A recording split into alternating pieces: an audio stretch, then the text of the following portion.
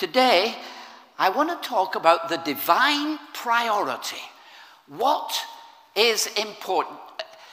Secretaries, administrators, and PA people love this kind of notice when the boss comes in. Shall I rush your rush job before I start the rush job I was rushing when you rushed in? Thank you, Dave. So if you brought your Bibles with you, and I know that all good Christian people bring their Bibles along to church with them. Amen. Online, I was going to say online doesn't count, but it does. I was told off for that once before. So we're going to look at Mark's Gospel, right? Mark's Gospel and chapter 3.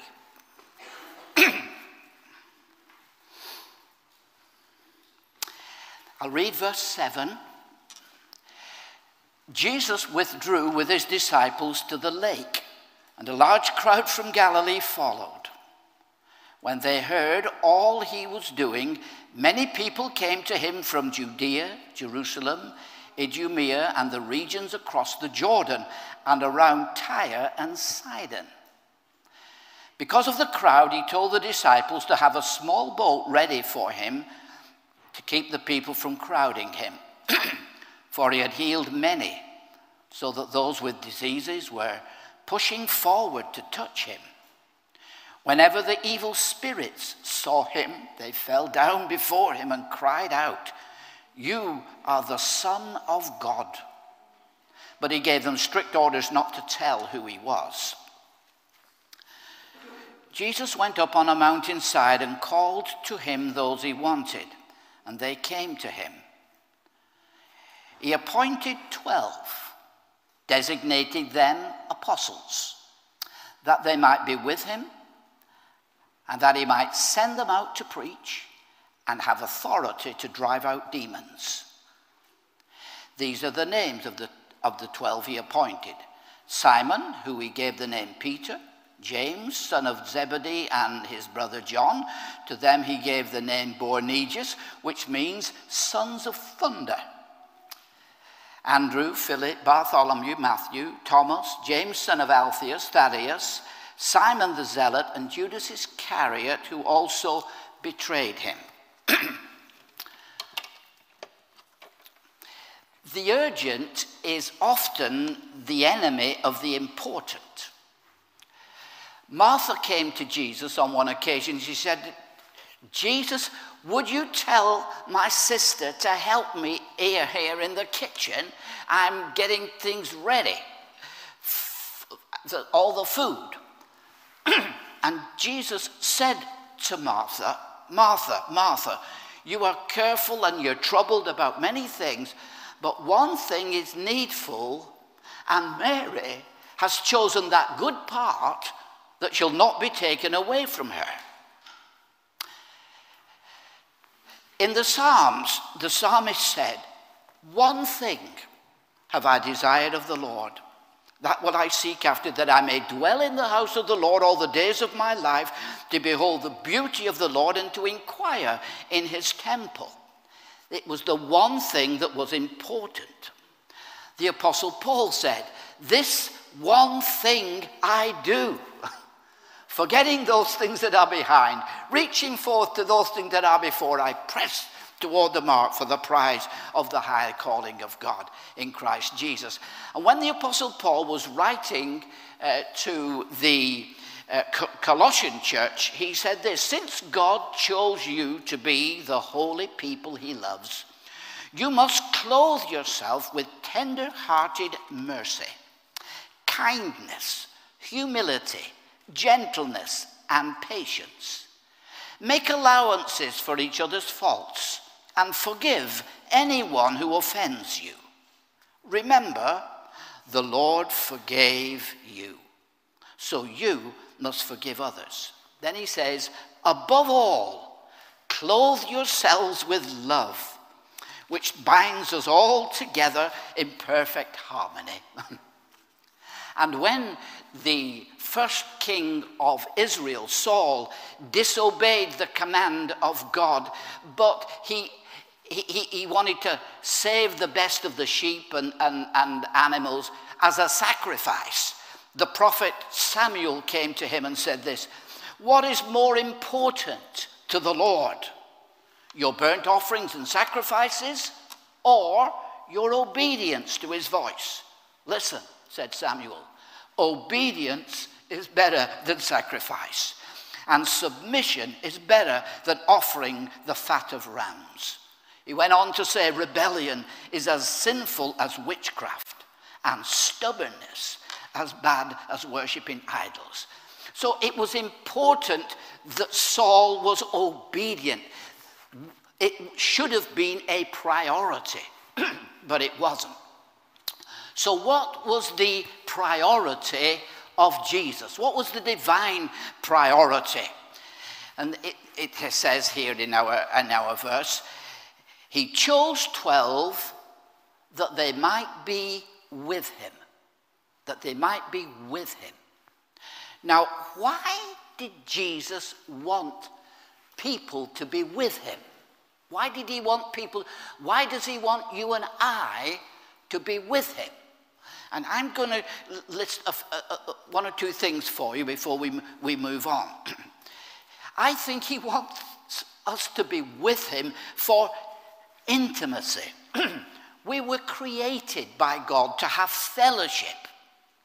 It says in the Bible, "Can two walk together except they be agreed?"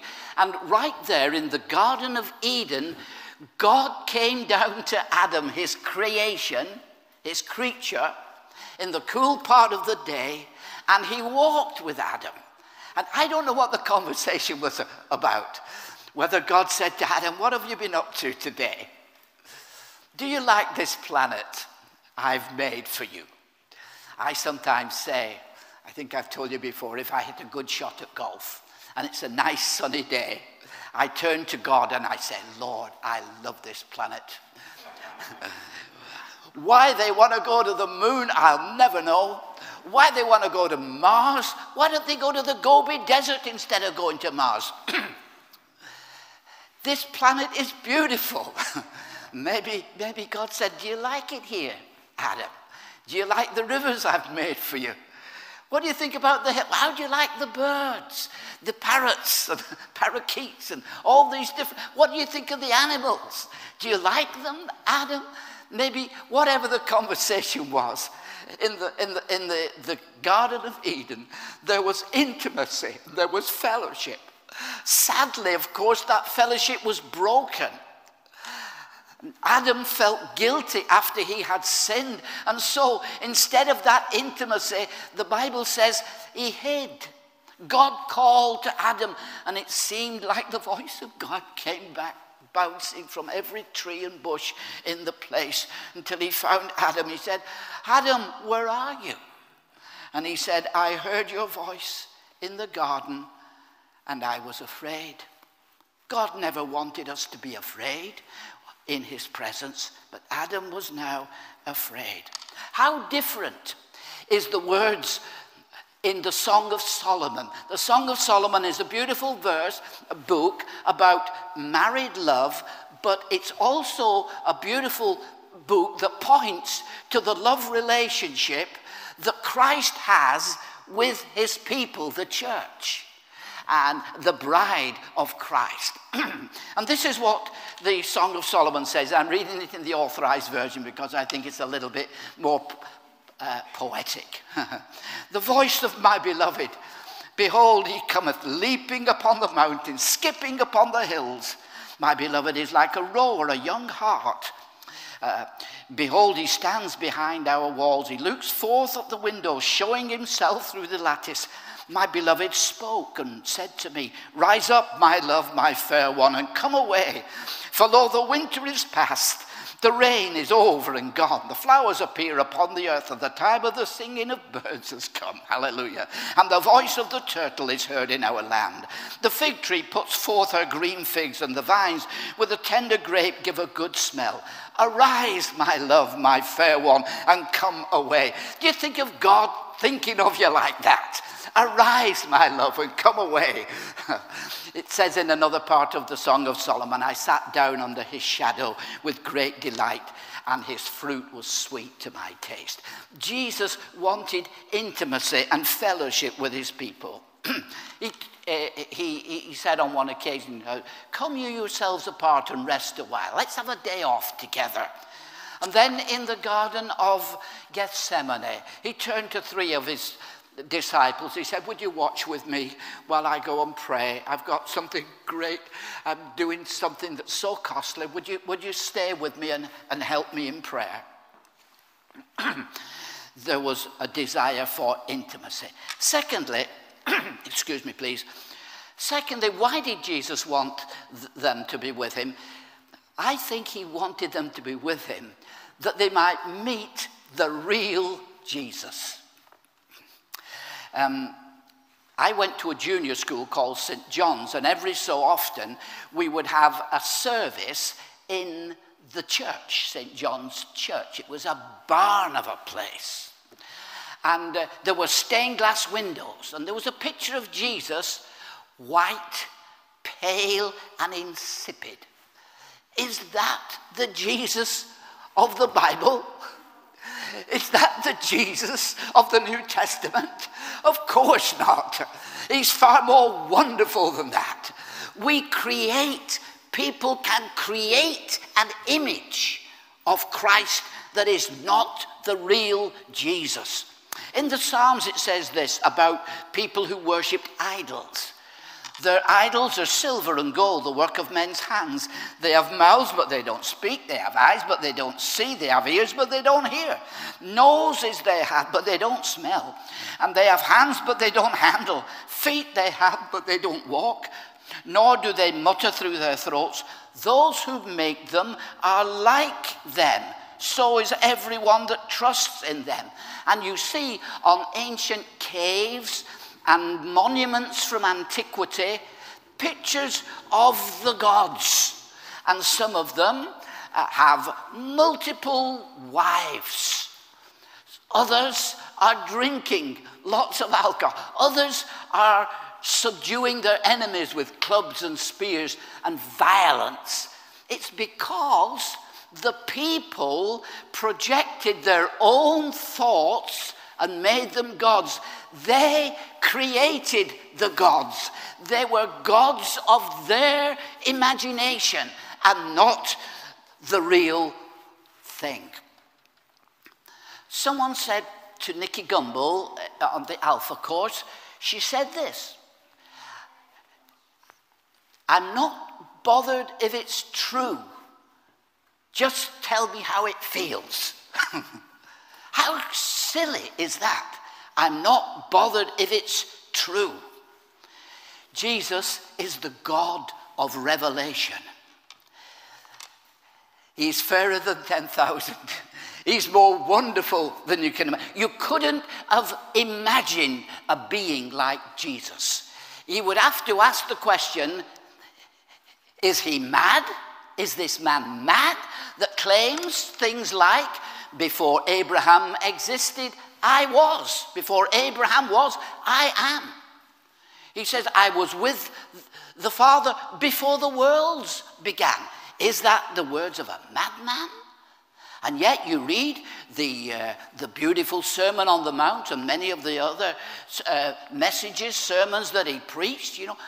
The teachings were absolutely life-changing and wonderful and releasing. We read it earlier of the crowds that came to listen to him from all over, as far as Tyre and Sidon, which is miles and miles away. They came from everywhere to hear him because of the wonderful things that he was saying and doing. Is he mad? Or is he sad? Or is he bad? Or is he who he said he was? The second person of the Trinity. Equal, co-equal with the Father from all eternity to eternity. far more wonderful than you and I can imagine.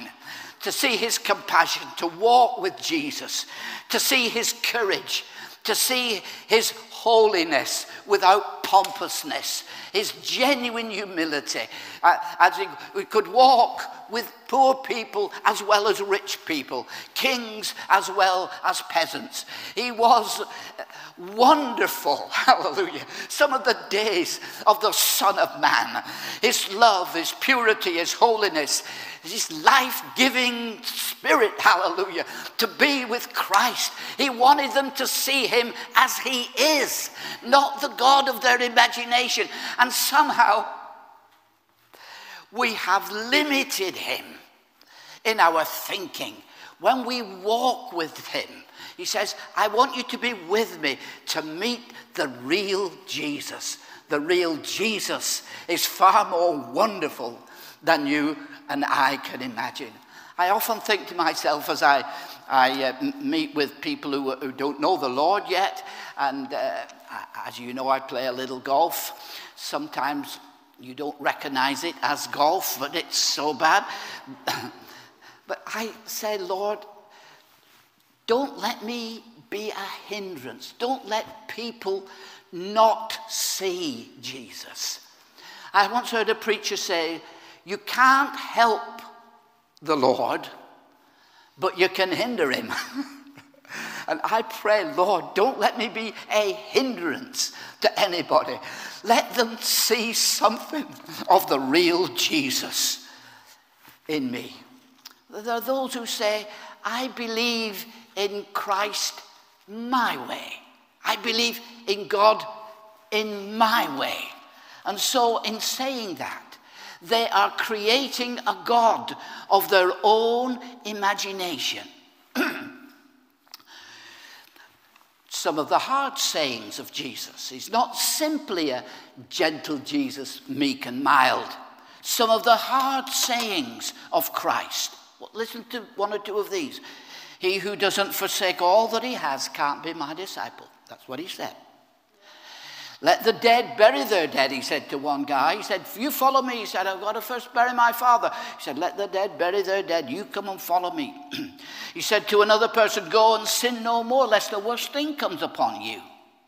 And Jesus was angry at the religious hypocrisy of his day. He overturned the tables of the money changers and the seats of those that sold them. I fancy a revolutionary, a turner over of things. Hallelujah. A changer of situations. He rebuked his own disciples for sectarianism and petty rivalry. He rebuked them. This is the real Jesus. So we need to get to know the real Jesus. How do we know the real Jesus? Well, I want to tell you, the real Jesus is here. He's in the Word. He's right there. Many years ago, I heard a great Baptist preacher, a man called Sidlow Baxter, wrote many books, and he preached a message I heard over 50 years ago, long before some of you were even thought of. But years ago, I heard him preach, and I've still remembered it. And he preached from this verse in Philippians, that I may know him and the power of his resurrection and the fellowship of his sufferings, being made conformable unto his death. That's what he preached. And in his message, he said this, that he had known a preacher that for 12 months of his life had read just the 4 Gospels, Matthew, Mark, Luke, and John. Matthew, Mark, Luke, and John. Matthew, Mark, Luke, and John. For a year, he had just read the 4 Gospels because he said he wanted to get to know the man of the book. Let us not have a Jesus of our imagination. Let us have a Jesus that is the real Jesus. The real Jesus is far more wonderful than we can ever imagine. And we get to know Jesus in his Word. get to know Jesus in meditation and prayer. And I think also we can get to know something of the greatness even in nature itself. How wonderful and powerful and great he is in the things we observe. Secondly, or thirdly, I think we're up to now, why did Jesus want people to be with him? He wanted them to be with him for intimacy, that they would meet the real Jesus, and thirdly, that they would become like him. They would be transformed. This verse I mentioned to you last week from Corinthians. But we all, with unveiled face, beholding as in a mirror the glory of the Lord, are being transformed into the same image from glory to glory, even as by the Spirit of the Lord. Hallelujah.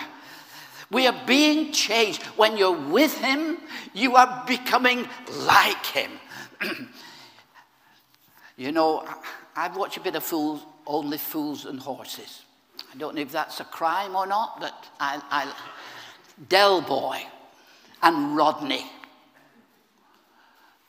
And Rodney's wife said to him on one occasion, "You're getting just like your brother." And his brother would say something like, Pedro, I've forgotten his phrase now. Anyway, he was getting just like his brother because he was with him so often. And the people you keep company with, you can sometimes get a bit like them. So when you're in the company of Jesus, guess what? You become like him. We are being changed into his image. I don't know about you. I want to be changed more into the image of Christ. Hallelujah. I trust you do too. To be like him. And it's something that happens naturally. It's not a course you can go on after 13 weeks and you've passed. It's a life experience of walking with Jesus. And Jesus said, "My yoke is easy and my burden is light." What is a yoke? A yoke is something that you put on animals, oxen or horses or whatever, and they keep together and they go plowing the fields together. And the Lord said, "Take my yoke. Let's do this together. Let's be in this together." And just to feel his heart when things are going well, we feel the lightness of the Spirit of God, and it seems we're on the mountaintop and everything is fabulous, and walking with Jesus is absolutely marvelous, and life is great, and you're going nicely on the level or downhill. But then there are tough times when the going gets. How many of you believe sometimes as a believer you can hit tough times? You can hit subtle persecutions and this kind of thing. And to walk with Jesus then, to feel his heart. I think I'm coming back to Sidlow Baxter's message again on this point. He said there were an older minister took a younger minister in Chicago, I believe it was. And he said, "I want to show you something," said the older minister to the younger guy. He took the younger minister, believe it or not, into a number of pubs and clubs and dives in the city of Chicago. And early in the morning, they parted. And the younger man was going home, and he turned round and he saw the older pastor under a lamppost with his head bowed. And he thought, "I wonder if he's all right. I'll go and see." So he walked back to the older man, and the older man was praying. And he was saying, "Lord, for the sin in this city, save the people from the sin in this city." He was so burdened for what he had seen that night of people that were ruining their lives with the way they were going on. It was the burden. "My yoke is easy," said Jesus. "My burden, My burden is light. And we can learn about the Lord. There were people in the north of England that were working at a perfume factory. And in those days, when they used to go on the bus, there weren't so many cars, and everybody knew when you got on the bus where you worked. Why was that? Because the fragrance of the perfume was still on you. I don't know about you, brothers and sisters. I want to smell nice. I want to have a fragrance of Jesus about me. I want to smell like heaven. I want to leave people more blessed than when I met them. I want to smell nice. Finally, being with Jesus puts life into perspective. In Psalm 73, the psalmist is going through a really tough time because his eyes were in the wrong place. And this is what he says: truly, God is good to Israel, to those whose hearts are pure. But as for me, I almost lost my footing. My feet were slipping, and I was almost gone. For I was envious at the proud when I saw the prosperity of the wicked. They seem to live such painless lives. Their bodies are so healthy and strong. They don't have troubles like other people. They're not plagued with problems like everyone else. They wear pride like a jeweled necklace and clothe themselves with cruelty. These fat cats have everything their hearts could wish for. Then he goes on to say, did I keep my heart pure for nothing? Did I keep myself innocent for no reason? I get nothing but trouble all day long. Every morning brings me pain. So this is the attitude he's in. And then he says, then I went into the sanctuary of God. Oh God, I finally understood their destiny, the destiny of the wicked. Truly, he said, you put them in slippery paths, send them over, sliding over the cliff of destruction. It puts life in perspective. John Wesley, when he was dying, he said, and best of all, God is with us. You might have missed out on a lot of things in life, and you might have had more trouble than most, but if you've got Jesus, you've got everything. Hallelujah. So the priority of heaven, the divine priority, that they might be with him, and secondly, that he might send them out to preach the gospel. Now, we can gossip the gospel. We can talk the gospel. You don't have to be a preacher on a pulpit. They say that evangelism is one beggar telling another beggar where to find bread. And praise God, we have found bread this morning. So you read in John's gospel, Andrew says to his brother Peter, we have found the Messiah. And he introduces Peter to Jesus. And then Philip, he found Nathanael. And Philip says to Nathanael, we have found him who Moses and the prophets spoke about. Come and see, it's Jesus from Nazareth. We found the Messiah. And then in John chapter 4, you might remember the lady at the well where Jesus met this woman, and she had been married 5 times. She had 5 husbands. One husband is too many for some people, but she had 5 husbands, and now she's just living with a guy. And Jesus told her about living water that she could have, that could satisfy the inner longings of her heart. And then she went back into the city where she lived, and she told all the people in that city, come, see a man who told me all thing that ever I did. That's evangelism. That's just saying, this has happened to me, and it can happen to you. I have met Jesus, and it can happen to you. We want to be men and women who have seen the glory of Christ and carry that to other people. Oh, hallelujah. I sometimes wish, I don't know about you, I sometimes look on a crowd of people and say, oh, I wish they knew the Lord. I wish they had known that they are forgiven, they are restored and forgiven. I wish they had the hope of eternal life in them. And as I look sometimes over this great city of Plymouth and see all those houses, I say, Lord, how many of those people really know you? And I have this problem that I get a bit in despair sometimes at the great task ahead of us. I remember in my first church in Hayes, we hadn't got any transport in those days, and I used to walk about a mile to the church.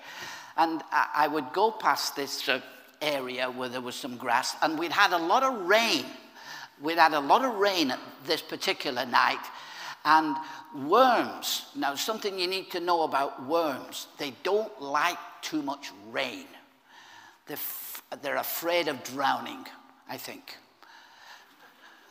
And so all these worms had come out of the grass and were going across the road where cars were going to be whizzing by. I felt sorry for these worms. I did. So I picked them up. I did. Going to church, I put them back in the grass. I thought, you'll be safer there. And I felt a little self-congratulatory. I felt like I'd done the right thing. But as I walked further down, I saw that there were hundreds of worms. I hadn't time to pick them all up. So I left them.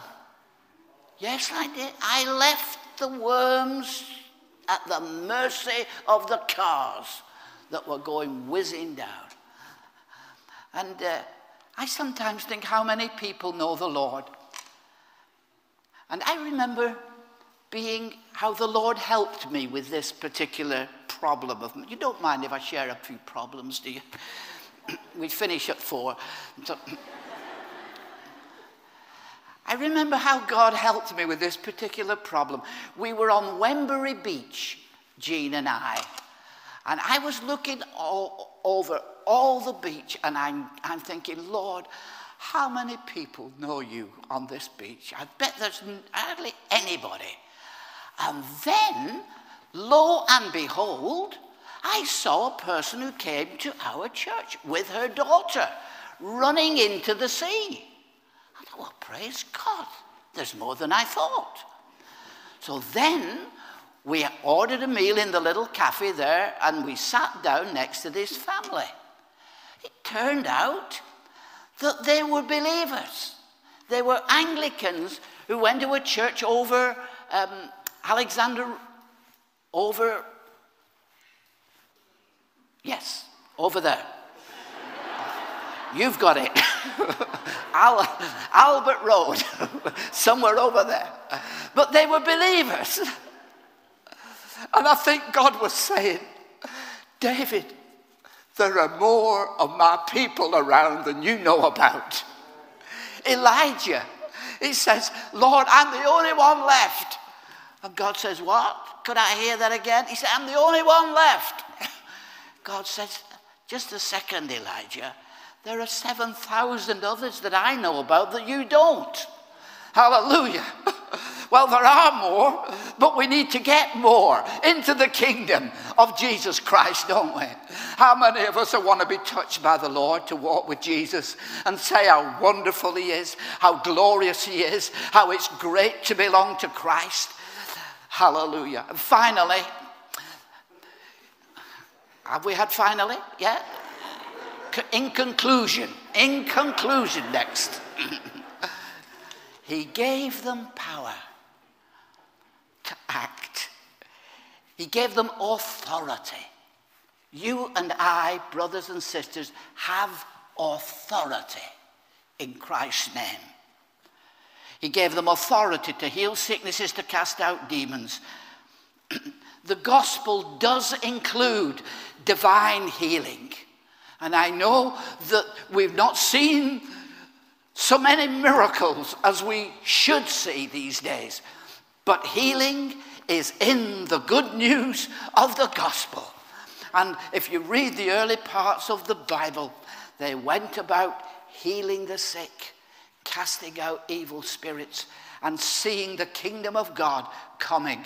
I'm praying, dear brothers and sisters, that we shall see again another move of the Holy Ghost. When Jesus comes in power, hallelujah, sends us out to minister life and healing and blessing. Hallelujah. Oh, praise God. How many of us would have come under the divine priority that we should be with Jesus? How many of us know that out there, thousands and thousands of people need what we have? People need the Lord. They need to know his forgiveness. They need to know his restoration. They need to know his peace. They need to know his presence. They need to know the good news of the gospel. And people who have been in the presence of the Lord to go forward in faith and believe that the Lord would use you in reaching somebody for the kingdom of God. Amen. Shall we stand together? Would you mind? And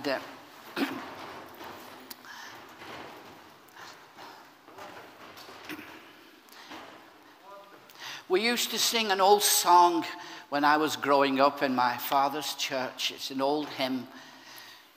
We don't sing it these days. I haven't sung it for over 50 odd years. We're not going to sing it now because I don't think Nathan and anybody will know it.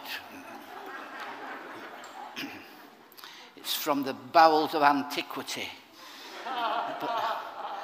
But it goes like this: draw me nearer, nearer, nearer, blessed Lord, to the cross where thou hast died. Draw me nearer, nearer, nearer, blessed Lord, to thy precious bleeding side. Draw me nearer. Well, we're not going to sing it, but I'm going to ask you if you'd like to be drawn nearer. If you hear the words of Jesus, follow me. Why do you want me to follow you, Jesus? I want you to know intimacy with me. I want you to meet the real Jesus. I want you to know me as I really am.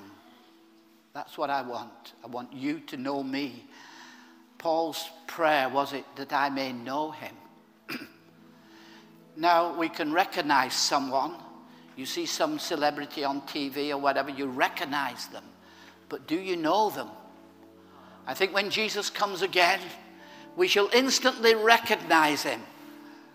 But how many of us will know him? I want to know him and the power of his resurrection and the fellowship of his sufferings. Be made like him in his death. I want to be like him. I want to be transformed like him. I want you to be transformed like him. We're all on this journey together.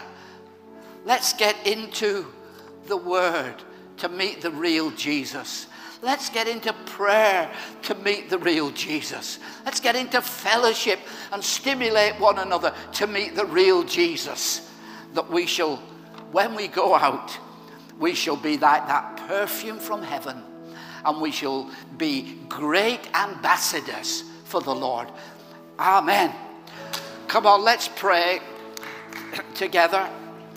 Bless the Lord. Father, put your hand on your heart. We'll pray for you. You pray for you. In the name of Jesus, we pray, oh Lord. Oh God, we pray that we shall know the real Jesus. The real Jesus, far more wonderful than ever anyone could imagine. More glorious, more wonderful. Hallelujah. The King of Kings, the Lord of Lords. And Father, we pray that having been in your presence, we shall take that presence to a lost and dying generation. Touch people's lives, even if it's just one person. If it's just one person that we can touch with the gospel of Jesus, we pray for one another that our lives will become more and more fruitful, that we shall radiate more and more the presence of Jesus. Amen.